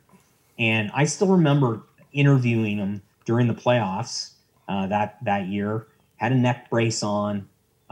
It was this very, very scary incident and injury. It put a lot of things in perspective. And I just remember how gracious he was and how focused he was to get back. And I think the Huskies did a fantastic job developing him and Phil Myers at the time. They're a tremendous organization, but when you look at Lauzon, I see a character 2-zone defenseman. He's not a 2.5 zone guy. He has mobility on the offensive blue line. He's very active. He knocks down pucks. He gets shots through, but he's a good bona fide 2-zone guy. He's not going to hurt you in the neutral zone. Like you said, he jumps in, great instincts, makes the first pass. He's your 2-zone, prototypical defenseman that can skate. Where I think he's going to have to improve on is his explosiveness below the dots, making sure that, he's got a great stick, but making sure he doesn't get beat to the net and or beat in a one-on-one situation coming out of the corner. I think, edge control, mobility, agility he needs to continue to ramp that up and that aspect up in his game. Yeah, and he can close the lanes really quick too. He's got that intelligence, but it's at a development level right now, and it could definitely get better. Going back to his injury, yeah, I watched that game. That was that was bad. And then later to find out about his brother Zachary, that was tough to hear too. Well, I'll tell you, his brother. It was that game. It was I believe it was Game 6 at the Moncton Coliseum. His brother was 17 years old. The Huskies were down by 2. They were going back. Like everything was playing into the Moncton Wildcats' hands here with Connor Garland, and they were up. I think it was 4-1 late in the second period, and Lauzon's brother, challenged. I'm not going to mention names because I don't want to embarrass the kid. But at that point, your gloves should have been glued on. You don't give the Huskies momentum. You're up 3 goals at home, Game 6. No. You never do that. Anyway, Lauzon challenged him. Guy dropped his gloves. Fought right in front of the Huskies and Wildcats bench, right in between. Good tilt. But and I said it on air. I'm like, that's going to change the momentum. Huskies score late, make it 4-2, and they score 3 unanswered plus an empty netter to take Game 6 and win the series. All right. Jeez. That's the character that the Lauzon family has. Oh yeah. And it was awful to see him have to step away from the game from a professional standpoint. Then he signed on with UNB, which is a great program. Gardner McDougall does a fantastic job, and they made the announcement. I'm thinking, oh wow, he's back playing. He's healthy. He can still get into the National Hockey League in the pro ranks. And about a week later, forced to kind of hang it up again. So really, really sad that that he's not going to be able to play. And I think their dad's a doctor. They're brilliant kids. All of the family, and just it's really sad to see that he couldn't play. Yeah, that's tough. Moving on to another player that we've talked about in extensive conversations, and that's Jakub Zboril. He was recently signed to a 2-year deal. This one's interesting for me because the fact is that he's waiver priority if he needs to go down to Providence, and I don't think he'll last long on that waiver wire at all. He had a great year at Providence last year. I saw it from my own eyes and reported on it several times on Twitter and in articles. And Jay Leach is just very, very high on him. And he's the type of player that is going to give up the puck once in a while, but the way he recovers himself during the game, Jay Leach says impact many times in the interviews I've had with him, and making an impact in the game when you made a mistake. It's almost like taking a plus or a minus and so on. You figure out how to make your game better after a mistake. But he's going to have a huge chance at Bruins camp starting tomorrow. And I'm really pulling for the kid, especially with the left shot scenario and the departures of Chara and Krug. So how do you feel about Jakub moving forward? And do you think that he could seriously earn a spot and be a mainstay in the NHL starting this season? Well, we talked about opportunity. This is Jakub's opportunity, and you really have to. If you're Jakub, it's all about confidence. It really is. And you look at his numbers, and his numbers, Mark, as you know, are very consistent in the last 3 years in Providence. But you'll have to look beyond the numbers. What's this kid going to do in his defensive zone and in the neutral zone? Is he ready to make an impact at the NHL level? His skating, very, very good. His thought processing with the puck needs to improve, like you alluded to. If he keeps things simple, like we've talked about before, keeps it simple, he will be very, very effective this season for the Bruins. Now, from a depth chart perspective, is he going to be in their top 6 right away? That's going to be, we'll have to see. A healthy Kevin Miller is going to, change things, and hopefully he's going to be ready to go. So with Jakob, it's all about opportunity. It's all about, I know that he was there during, the playoffs and in the bubble. I get that. And it's great that he was there. But right now, you have to make the best of your situation when you have the opportunity. And a less is more approach has to be taken if you're Jakub Zboril. All right. This is kind of an MO throughout his career. When he tries to push the envelope, that's when the mistakes happen. But if he plays to his identity, which is a solid 2.5 zone D man, because offensively, he's got great instincts. He jumps into the play. He's got a pro shot. We all know that.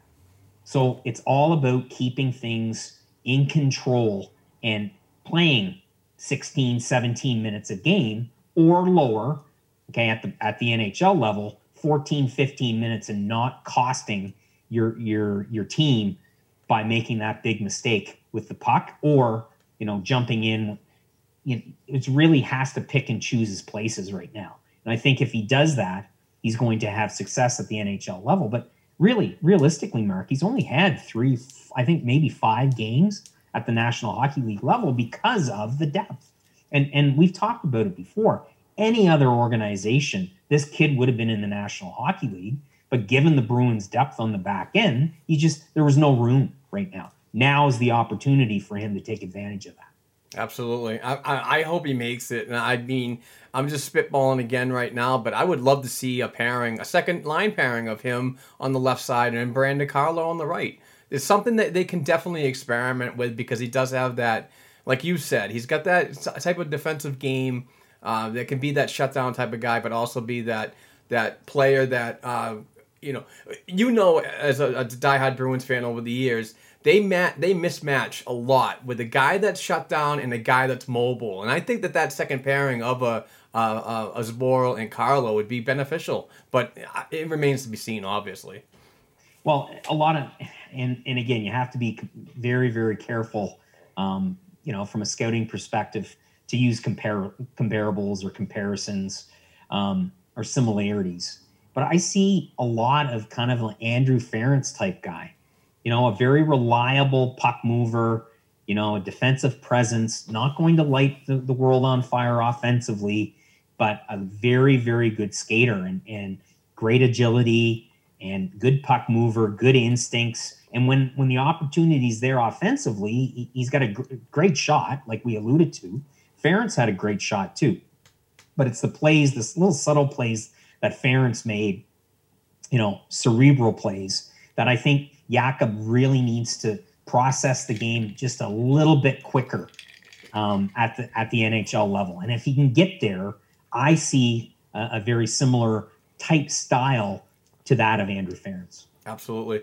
We're getting up against it, so we'll go to this last question, my friend. Why do you think the Bruins have not been drafting players in the CHL lately? Do you have any? Now, I'm not reaching for anything that you might know from a source or anything like that. But let me hear your feelings, because there's a lot of Boston Bruins fans out there that are constantly harping on the fact that the NCAA and the USHL are taking priorities over good players up in Canada. And in those tremendous leagues, the developmental leagues in the Q, the Dub, and the Ontario League. So if there's any insight or anything that you can offer, I'd love to hear it myself. Well, I think it's a great question. It'd be a great question to ask Don Sweeney, and I didn't ask that when last season when I had the opportunity to interview him on Rogers, which was one of my, if I'm being honest, a very bad interview. I was so nervous for obvious reasons, but anyway, Don was great and very, very cordial. It was awesome, but it's a great question. And I think, I'm not sure if you missed the news or not. I'm sure you didn't, because I saw your like on the tweet. But the Boston Bruins have hired Darren Burns, and a great longtime coach, great player, university player up here, coach of the Acadia right now. They've shut down. So Burnsy's role is to scout here in the Maritimes, because Alan Bissonnette can't travel, right? All the borders are shut down. He can't travel. So the Bruins are very proactive, hired Burnsy to really look at the Maritime talent here and zero in on this year's draft stock and maybe some undrafted players here in the Maritimes that are definitely difference makers. So I think that's a sign that they are going to put more focus here in the Maritimes this season. I think their scouting staff have done a tremendous job, but when it comes to the CHL, I think, there have been some phenomenal players that, I'm thinking of Dawson Mercer and all those players in the Quebec Major Junior Hockey League that have, and really across the CHL.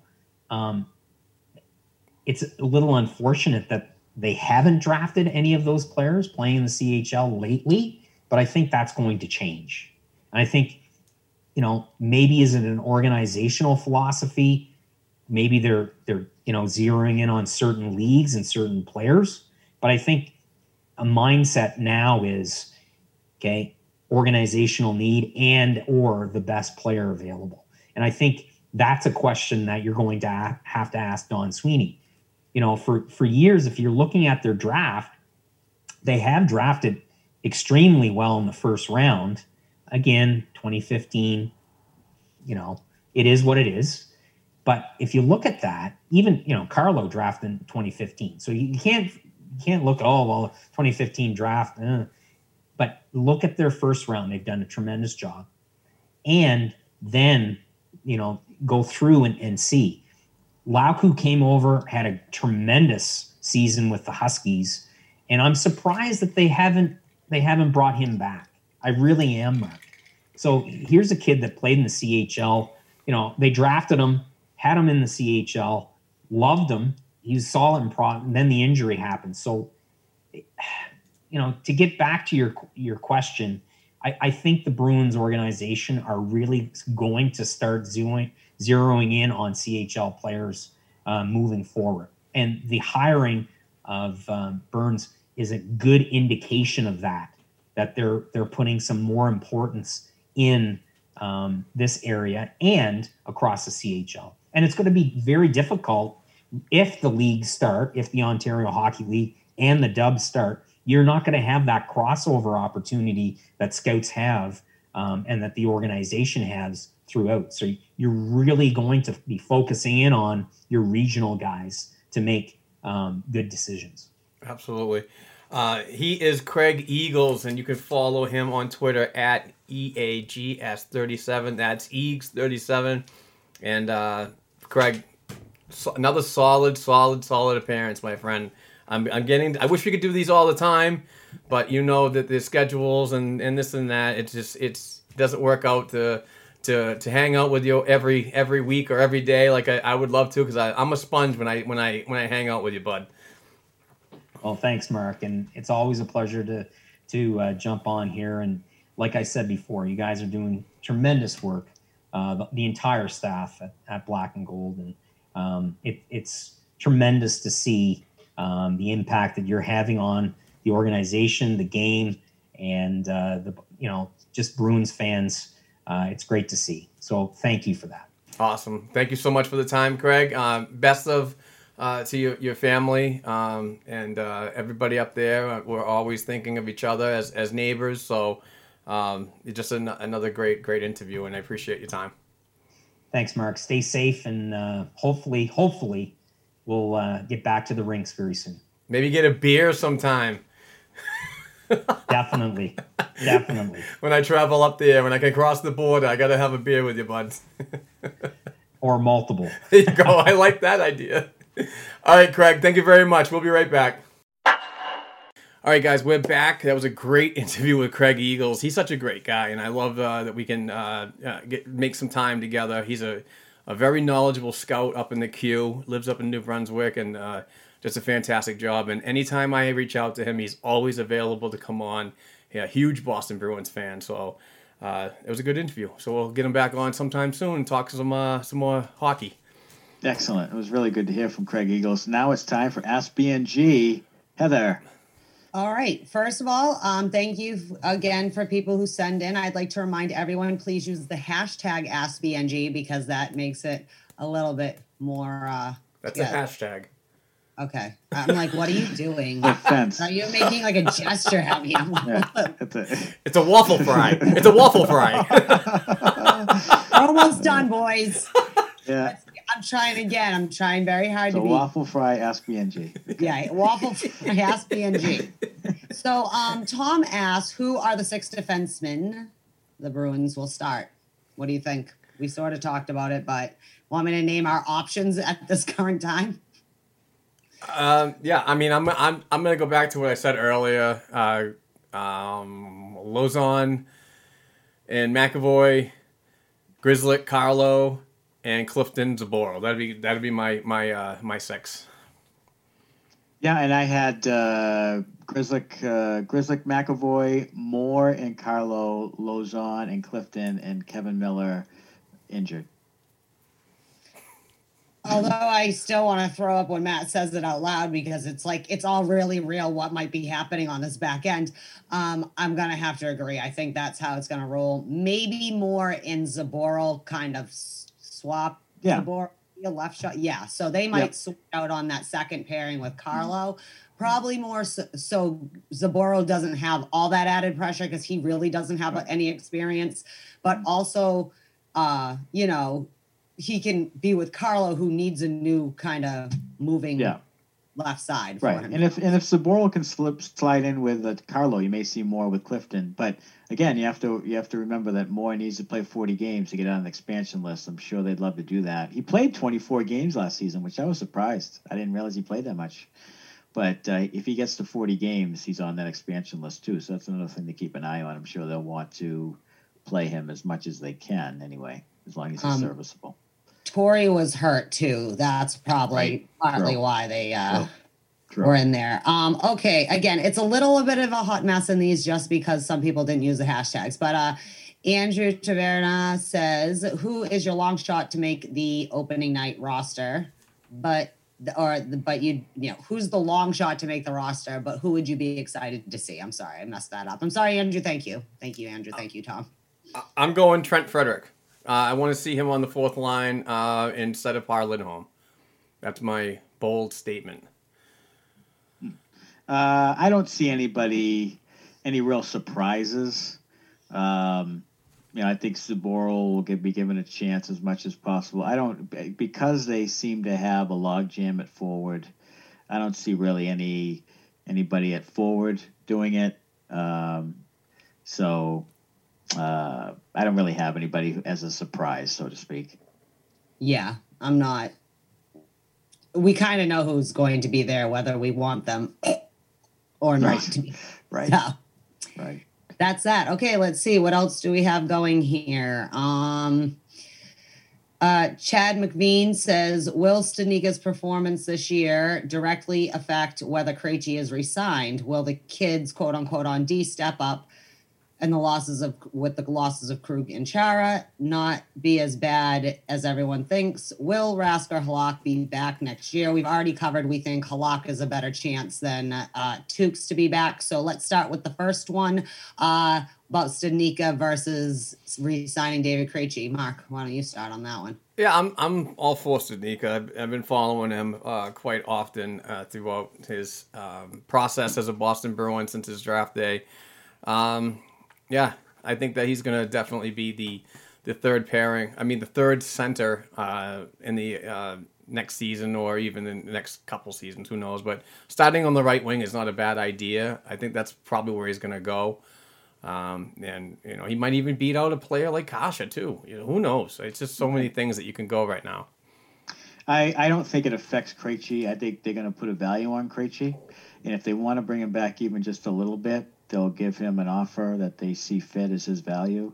I think Krejci's value will be higher in his mind, and I think he'll end up leaving, going somewhere else. But I don't think it has anything really to do with Studnicka and his development or how his performance. I think that they're going to put a number on Krejci, and so be it. I feel like they're independent of each other. I mean, hopefully, Studnicka, no offense, I have more hope for to maybe be, part of the next core of this team than a lot of these other people, no matter how much people like them. We are at a reckoning to see who now you have to shit or get off the point. You know what I mean? Kind of thing. I'm just saying you can't keep everyone, and not everyone is actually turning out to be useful. And some of our prospects are getting a lot older than people might realize. So I forgot Grzelcyk was 27. Know what I mean? Like, oh my God, whatever. So anyways, I guess the other part of that is I'm going to just flat out and say, no, I think that everyone's going to feel the loss of Chara and Krug, even if these kids step up, not because these kids might not be able to step up, but because that's a huge hole, as opposed, like, we're going to feel it on defense. But what do you guys think? Do you think at least the kids on D will hop up and maybe take away the sting of the loss of Krug and Chara? Because it's going to take a year at least before they plug a hole, really plug it. Yeah, I don't. See, here's my thing.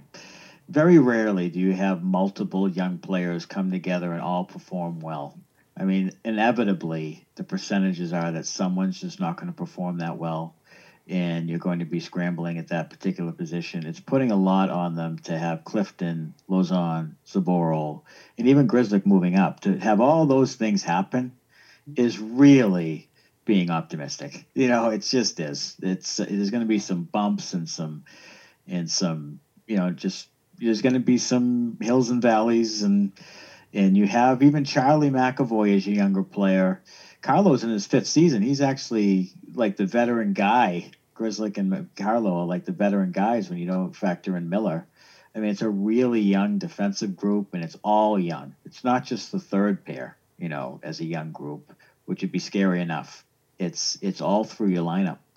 So I'm concerned that if you look at all the Stanley Cup winning teams or teams that go deep in the playoffs, they all have stud top pair. They all have veteran defensemen, all of them. I mean, it's very rarely do you see a team with young defense making a run. So that's my only caveat for the season with the defense.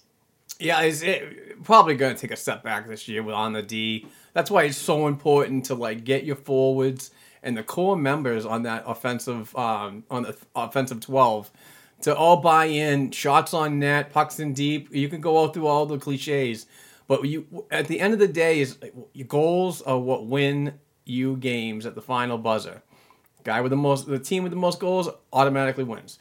So I think that the goal scoring need, secondary scoring, all those narratives have to come in play this year because you're gonna take that step back on D. So to make up for their mistakes on D is you're gonna have to score more than your opponent. So I think that's gonna be a huge emphasis on this training camp, which starts tomorrow. Actually, I know I said today. I thought it was today, but it's actually tomorrow. So that's just my opinion. No, they do open today. We're just not starting till tomorrow. Technically, the camps could open on the 3rd, but they're not opening camp really up until tomorrow. All right. So like the date for the NHL is today, but we didn't even have a roster until 10:30 last night. So Yeah, that was crazy. That's a fine point. And Mark, that's exactly the point I want you to, because I know you have this thing, I hate prospects. No, I don't. But I'm also a realist. So exactly what you said is what I'm worried about. Like Craig Smith. Good signing, right? Only signing. But it doesn't no good to get better 5-on-5 if you you know what I mean? So like you said, the forwards really have to step up. They can't rely on Chara maybe setting off a good snapshot, in there or whatever, or Torrey going around the net and walking up and passing them back the puck if they lose it in the neutral zone. Like forward, this is on the forwards. They need to be better defensively as a forward group. They have sucked doing that the last 2 seasons. It's partly why we lost the Stanley Cup, so that's that. Okay, so thank you, chat. Okay. So among the younger players who have already played a good number of games in the NHL, like Clifton, Bjork, etc., who is most likely to have a breakout season? I think Bjork. Who is this from? This is from Bruinscape. Okay. And I think Bjork because, if you're going just the people who've been playing up a little, I think he took a little step back, which isn't shocking in a second, seeing a really good... Like, that's just me. Go, boys. For me, it would be Bjork, but I definitely want to see him on Coyle's line and not jump around. I want to see him get chemistry because it seems like every time he gets comfortable, he's moved. He's on the right side, he's on the left side, he's on this line, on that line. So right. I think if he can get some really good chemistry with Coyle, I think you're going to see a really good Anders Bjork this year. I mean, the beginning of the year without Pasternak for a chunk of it, there'll be some scrambling there. But I'm with you, Mark. I want Coyle, Smith, and Bjork and play it out for 15 games and see what happens there. I think he could really benefit from 2 puck possession guys who can both score and play make and grind for pucks. And, they're very good veteran players. And I think he could really benefit from playing with Coyle and Smith. 2 guys with decent size, and he can dart around and he can score. He's got a shot. He can score. He has some ability there. So I think he can really benefit from that. Like Mark said, you got to keep him on the line and just build the chemistry. And I really am intrigued. I think that could be a really good line. But what do I know? So I'm with you, man. I'm with you, Don Sweeney. Right. That's a very good point, though, about maybe giving him a place to be instead of he spent a lot of time just plugging where we need him to be, or shaking it up. So that, to be fair, would be good for him just overall, probably as development to have a center and stick with it. Also, Charlie Coyle's awesome. So, all right, Nanook the Bitch, Paul Bannister says, with the lack of preseason in terms of games and so many unknowns with the players, at least we have goalies. Players needing to step up and play at a higher level, get together, etc. Plus current injuries. How bad can the first 2 months be? 500? ? It's going to be important. I think we're going to be 500. It's going to be important to get out of the gate on a shortened season, 56 game, quick. If you're not winning, if you don't have, I want to say, a 7-5 record to start, good luck getting back into this into a playoff scenario whenever that starts in May or late April. Right. It's imperative that this team, coaching staff, everybody buys in on let's get to work as soon as possible and get it done as soon as possible. Yeah, I agree. I think that it's important to have a quick start. I think it does. It's to their disadvantage that they don't have more preseason time because of the young D. But they do have veteran forwards. They do have veteran goaltending. And they're in a division that I still think is that they are better than most, if not all, teams. So they should be able to come out against the Devils, for instance, and win a couple of games early and get going.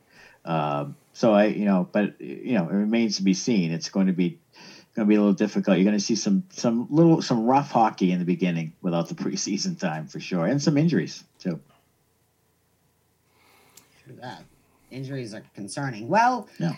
If I've missed anybody with the hashtag BMGs, it's probably because you didn't use it, but I'm pretty sure I got everyone who used a hashtag or not. Terrific. So seriously, people, now are the questions, man. 10 days till Bruins hockey. We're in. We're ready. Yeah, we're ready. Sort of less angry, but probably won't be in the next 10 days, but we'll see what happens. Either way, I'm all in. Thank you very much for sending in your questions. And before we do This Week in History, I just want to thank, because we keep forgetting, USA plays Finland tomorrow in the semis of the World Juniors. So I don't want anyone to think we're unpatriotic. Go Team USA. And frankly, I hope the Russians beat Canada. Thank you. Moving on. Mark, Matt, go ahead. Sorry. All right. So This Week in Bruins History. Yes, I have a very interesting one that came out today. Took a screenshot of it. And I got to find that. On this day in 1994, January 2nd, so we're going back a day, Cam Neely's 3 goals helped the Boston Bruins beat the Washington Capitals 8-2. It gives him 26 goals in only 22 games, as he also becomes only the 4th of 5 Bs with 3 power play goals in a game. That's badass. Others, Bobby Bauer in 1947, Phil Esposito in 1967, Bobby Orr in 1973, and Dave the Power Play Andrechuk, 1999. Wow. Cam Neely was, I know as an executive, this generation is grading him more on that, but I mean, what a player. Oh, yeah. For sure. Unbelievable. What a player.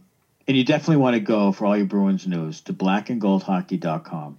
We have articles galore every single day coming out. Great team of writers. All your news, speculation, information. And now as the season is starting, you're going to get everything Bruins at blackandgoldhockey.com. So go there and click on all the fine little things on the right-hand margin, the sponsors and the Patreon and the giveaways and all those types of things. So do that. Go to blackandgoldhockey.com. Tell all your friends too, because they'll want to go there as well. And Mark has a new way to see him on video and social media streams everywhere.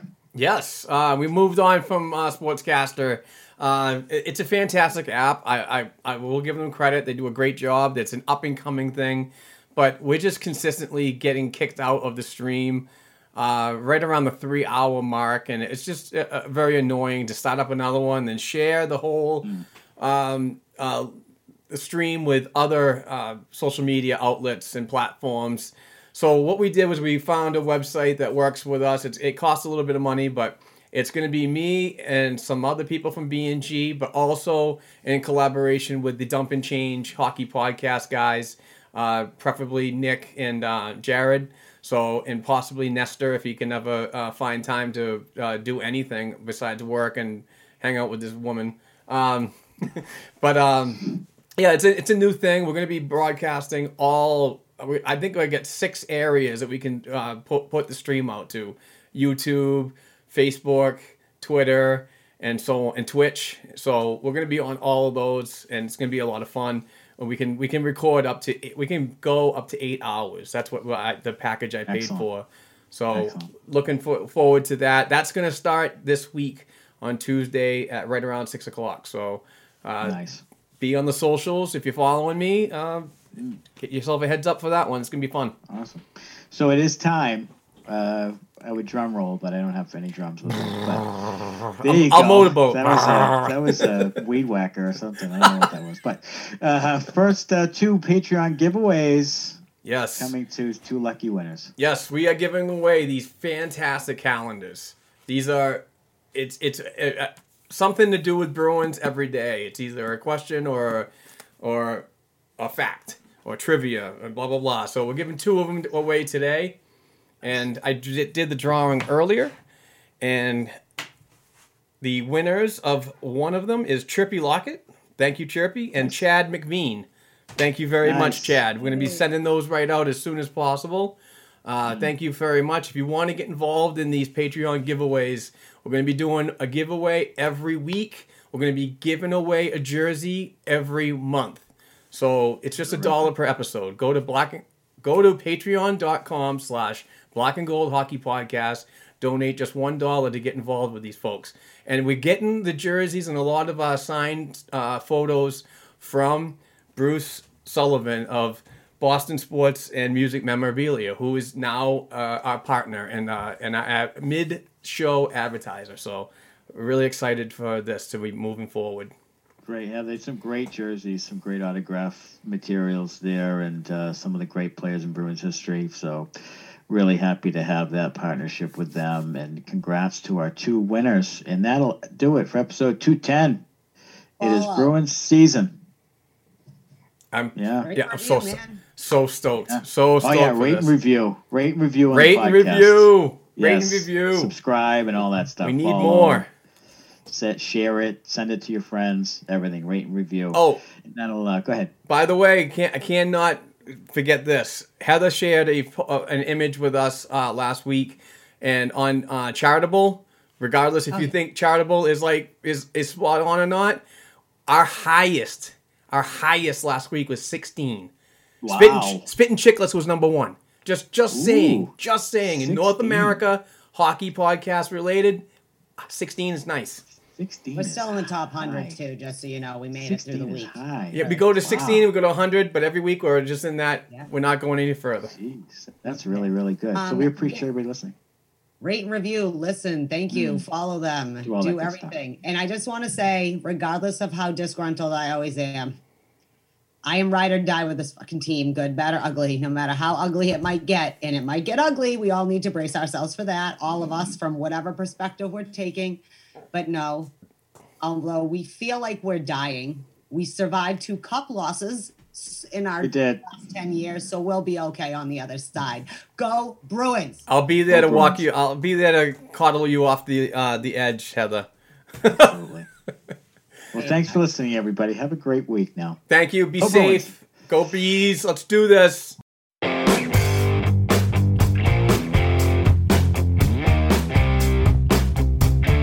Thanks again for listening to and supporting the Black and Gold Hockey Podcast. Please share the show with your friends and family, and don't forget to subscribe to and leave a 5-star rating for the show on your favorite podcast platforms such as Apple Podcasts, iHeartRadio, Spotify, and SoundCloud. Between shows, help us keep the Bruins talk going by visiting our website, blackandgoldhockey.com, by sending an email to blackandgoldhockeyblog@gmail.com, and by following the show on Twitter @blackandgoldpod. Peace out.